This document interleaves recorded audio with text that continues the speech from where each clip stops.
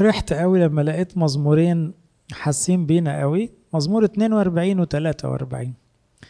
والغريب والعجيب ان اغسطينوس لما تأمل فيهم حطهم في الحوار اللي احنا بنقوله ده، ان دي معاناة نفسية بتعدي على نفس كتير. بينما اثناسيوس الرسولي ربطها بآلام المسيح وقال دي مشاعر المسيح نفسه. لكن القرار في المزمورين دول مرض يعني عارفين زي الفاصل اللي بيتكرر، هو كلمة دي لماذا أنت حزينة نفسي لماذا تزعجين. المزمور ده موجود عندنا في الثالثة، صلاة الساعة الثالثة، بيقول احكم لي يا رب وانتقم لمظلمتي من أمة غير بارة من إنسان ظالم وغش نجيني. القديسين اللي ربطوا ان ده داود قالوا انه كان بيقصد هنا شاول، إنسان ظالم وغش نجيني لأنه تعبان من شاول. أنت هو إلهي وقوتي. وبعدين فجأة بصوا لماذا أقصيتني. يمكن أنتم ما قلتوش الكلمة دي، ودي كلمة ميجور في المشاعر السلبية، شعور الرفض. ترجمة هنا you have cast me off، ساعات you rejected me في بعض الترجمات. feeling rejected ده very bad feeling، انك لان شخص رفضك بتقول يبقى ربنا رفضني من خدمته. زي واحد اقول له طب سيب خدمتك مؤقتا او روح خدمة تاني، يترجمها ربنا مش قابلني. يا حبيبي ربنا مش قابلك، احنا فين؟ احنا بنوزع خدمة يعني. موضوع ابسط من كده. هنا لماذا اسلك كئيبا من مضايقة عدوي، يبقى واضح ان المرنم هنا كئيب وفي ضغط نفسي عليه جديد. وبعدين تلاحظوا انه بيصرخ ارسل نورك وحقك فانهما يهديانني ويصعدانني الى جبلك المقدس والى مسكنك فادخل الى مذبح الله تجاه وجه الله الذي يفرح شبابي. اعترف لك بالقصار يا الله الهي. هنا بحس انه هو ايه very moody. بصوا الايه دي تقول انه هو هنا، الايه اللي بعدها بتقول لماذا أنت حزينة يا نفسي. أنت بتقول أعترف لك بالقيصارة، يعني المزاج هنا ما تحط لي المود ليفل بتاع الآية بتاعت يفرح شبابي والقيصارة، مش كده؟ تحس المود هنا. الآية اللي بعدها أنت مالك يا نفسي، يبقى واضح إن هو في حاجة تقلب كده. لماذا أنت حزينة يا نفس، ده السيلف توك بقى، وده اللي احنا هنتكلم فيه زي يبقى ماشي صح جوه روح الصلاة في حضور ربنا، مش قاعد مع نفسك لوحدك تتحطم في نفسك. لماذا تزعجينني؟ Why are you sad oh my soul? Why do you trouble me? توكلي على الله فإني أعترف له. والترجمة hope in God، عشان كده في العربي الفصحى ترجى الله لأني بعد أحمده خلاص وجهي هو إلهي. اللي انتوا قلتوه حبايبي بنسميه الكآبة غير المفهومة أو غير المسببة أو الكآبة العامة المنتشرة دي. ممكن تبقى ضغط نفسي من كثرة المشاكل، ستريس اوفر. ممكن تبقى محتاج أفصل وارتاح، مش عارف أفصل، مش عارف أخد أجازة، مش عارف أطلع خلوة، مش عارف أنام نوم عميق، فمش عارف زي جهاز شغال بقاله فترة ما بيطفيش. ممكن تبقى شعور بالرفض الإلهي، ساعات يجي مع الفتور. اللي تعود منكم يصلي ويقرأ الإنجيل ويحس بربنا لما الكهرباء تقطع، يعني مش حاسس بربنا بقاله مدة، بيبقى داخل في الحتة دي، يا رب أنا مش عارف أحس بحاجة، إيه اللي جرى؟ ممكن تبقى ندم داخلي على قرارات، إنك خدت قرارات ندمان عليها ومش عاوز تصارح نفسك بأنك أنت زي اللي ندمت على جوازها. مش عاوز أقول الكلام ده لحسن حد، بس مش عاوزة تواجه نفسها إنه اخترت غلط، يعني خلاص هي لازم تعيش. طبعا بيبقى وضع مش حلو. إحساس متراكم بالتقصير، ورايا ورايا ورايا ورايا، بيجي وقت بقى خلاص مش طايق لأني مش بعمل اللي ورايا، فأنا دايما مذنب مقصر. إرهاق من نقد المحيطين أو طلباتهم أو توقعاتهم، كل الناس مستنية مني كذا وكذا وكذا وكذا. إحباط من الآباء أو الخدام أو المخدومين أو البيت، دي بقى حالة الخدام عموما. لما يكون خادم فيكم بقى مش مبسوط قوي مني واخطيت او من ابائنا القديسين، مش مبسوط مع الخدام، حتى في خدمته مش مبسوط، في البيت كمان فايه من مجاميعه كده، يعني مفيش حد مريحه. متاعب صحيا او ضعف نفسي، في ناس بطبيعتها ضعيفة نفسيا، يعني ما يكون واحد عنده فوبيا بيبقى مكسوف من نفسه ان هو انا بخاف، ومكسوف اقول للناس ان انا بخاف، بس دي كسرة نفسي يعني مصغراني قدام نفسي، يعني ما يحبش الناس تعرف ان انا خواف. طبعا السقوط في خطايا مهينة بيزود الاحساس ده، وده مش ندم روحي يعني لان التوبة معزية، لا ده حالة غضب على النفس ممكن ما تكملش بتوبة يعني. كآبة غير المفهومة ممكن تبقى ضغط مادي او اداري، ممكن واحد يبقى مزنوق ماديا جدا وده عامل له ستريس شديد، او ضغط اداري مطلوب منه في شغله او في خدمته جبل مش ملحق عليه. ممكن طبعا زي ما قلت وقوع في مقارنة تجيب صغر نفس، ممكن تبقى كآبة اللي حواليا. اظن ان انا فكرت زيكم، يعني اغلب الاسباب انتوا قلتوها وقلتوا اكتر منها. طيب المفروض نعمل ايه؟ نعمل اللي قاله المزمور، اقول لنفسي مالك يا نفسي.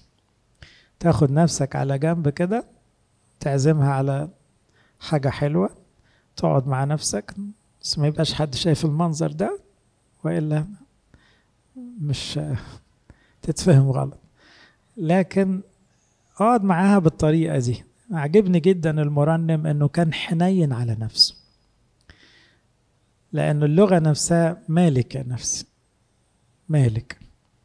وده على فكرة اللي عمله ربنا مع إيليا، مالك حبيبي. ورغم ان إيليا رد متشائم جدا، ربنا ما قالوش طب ما تستاهلش بقى أسأل فيك مثلا، لا مكمل دلع برضه. المزمور اللي قبله، عشان كده بقول لكم الآباء بيربطوا 42 ب 43، هو نفس الكلام. معلش هقرا منه كام آية عشان تعرفوا ان جو المزمورين دول نفس الاتجاه النفسي ده. هو بدأ بأنه أنا عطشان قوي للراحة النفسية، للسلام، كما يشتاق الإيل إلى جداول المياه كذا تشتاق نفسي إليك يا الله، عطشت نفسي الله إله، متى أجيء وترى قدام الله، صارت لي دموعي خبز نهارا وليلا. لسه حد غالي عليا بيقول لي من الخدام، أبونا أنا مش عارف ليه بعيط الأيام دي كتير قوي، مخنوق. الحقيقة هو ده اللي احنا بنحكيه، ده اللي بيحصل معانا كلنا. ده شخص روحاني جميل، لكن صارت لي دموعي نهارا وليلا، ده حالة خنقة. بعض الناس بتعرف تطلع في دموع وبعض الناس ما تعرفش. إذ قيل لي كل يوم أين إلهك، في نفس المزمور بيقول نفس الجملة، ياها لماذا أنت منحنية يا نفسي، لماذا تئنين في ترجي الله، لأني بعد أحمده لأجل خلاص وجهه. ده نفس اللي اتقال في المزمور اللي بعد. المزمور 42 يقول يا إلهي نفسي منحنية فيا، مش عارف أعمل لها إيه، نفسي واقعة مني يا رب، مش عارف أقومها. تعبير جميل قوي، يا رب ما تشوف لك حل في نفسيتي، وقعت مني خلاص، جابت الأرض. فأو ماي جاد، يعني مش عارف أعمل إيه مع نفسيتي دي. لذلك أذكرك، وهنا في السبعينية يقول لذلك أتذكر، لأن أحد الحلول إن أنا أحاول أفتكر حاجات حلوة. ما أنت بحبتني، ما أنت ياما سمعتني، ما أنا ياما عملت حاجات كويسة، ما الدنيا مش وحشة قوي كده. فنفس المزمور بيقول أقول لله صخرتي لماذا نسيتني. فاكرين اللي بعده بيقول إيه؟ لماذا رفضتني أو أقصيتني. هنا بيقول له لماذا نسيتني. كلها نيجاتيف فيلينجز واضحة قوي. وطبعا دول قديسين اللي كاتبين المزمور، واحتمال يكون داود لأنه مش متأكدين، والبعض بيقول حد من ولاد قورح. لماذا أذهب حزينا من مضايقة عدو؟ ليه؟ ما هو طول عمر العدو بيضايق، طول عمر في مشاكل، بس أنا دلوقتي بقيت حزين من المضايقة دي، أنا اتكسرت. يعني هو احنا كان في يوم في عمرك ما كانش فيه مشاكل؟ بس أنت ليه وقعت بقى؟ ليه عديت الثريشولد بتاعك؟ وبعدين يختم نفس المزمور بالمرض، لماذا أنت منحنية نفسي، لماذا تأنين في ترجى الله، لأني بعد أحمد خلص وجهي وإليه. خلينا ندخل على الحوار مع النفس بطريقة سليمة. احنا اتأكدنا أنه ممكن حوار مع النفس يبقى مؤذي، عاوزين نعمل حوار مع النفس بطريقة إيجابية. التفسيرات الجميلة قوي اللي قايلها ابونا تدرس نقلا عن الآباء. ليه موضوع الإيل بالذات والعطش؟ يقولوا الإيل المشهورة في المنطقة، الإيل اللي هو ذكر الغزال. ذكر الغزلان في المنطقة دي كان يروح يشمشم على الجحور بتاعة الحيات ويمسك الحية ياكلها. الغزالة تاكل تعبان، بس يحصل لها ايه لما تاكل السم؟ عطش شديد جدا، فتبقى بتجري عاوزة نقطة مية. فهنا احد المعاني الجميلة قوي، على فكرة انت لانك كويس وبتاكل تعابين انت عطشان. يعني لو انت بليد وخيبان ما كانش يجي لك الحالة دي. واذكر زمان قوي لما كنت اقرا الكوستا بندلي زمان، قال جملة ما بنساهاش، قال المكتئبين هم اكتر ناس صادقين وناجحين، وعشان كده بيقعوا، لان دول ناس تشالنجر بطبيعتهم وما يحبوش الغلط وعاوزين الدنيا صح وبينجزوا. لكن الناس الخايبة اللي مش عاوزة الدنيا تتغير ولا عاوزة تثبت نفسها، دول في البلالة يعني، فدول تلاقيهم ما بيوقعوش في الحاجات دي. فهي نفس الفكرة. الإيه العطشان ليه؟ انت عطشان على فكرة لأنك بطبيعتك عاوز تصلي أحسن من كده، فانت غالب الشيطان في معركة بينك وبين الحية وانت بتكسب، بس طبيعي لأنك بتكسب مرة والحية تفلت منك مرة، انت عطشان. بس دي علامة كويسة مش علامة وحشة. فبصولها بشكل إيجابي، لأن المزمور اللي اتكلم عن الإيل والعطش هو نفس المزمور اللي بيقول انت ليه نفسي عاملة كده، مع ان الشعور بان انا بجري على ربنا زي العطشان ده شعور جميل قوي. احذر اللوم الزائد. لما تقعد مع نفسك وانت متضايق ارجوك خليك واعي. وهنا اقول لكم حاجة يا جماعة اعملوها، انتوا اغلبكم خدام، يعني بعضكم، عاوز اقول اغلبكم خدام قدام. لو جالك حد واقع في يأس بتعمل ايه؟ انت من غير ما بتحس بتبقى عاوز تقول له ربنا بيحبك، انت كويس، احنا بنحبك، الدنيا هتمشي. حتى لو انت مش دارس بقى لا يعني اي حاجة في الدنيا، انت بتلقائية بتبقى مشجع.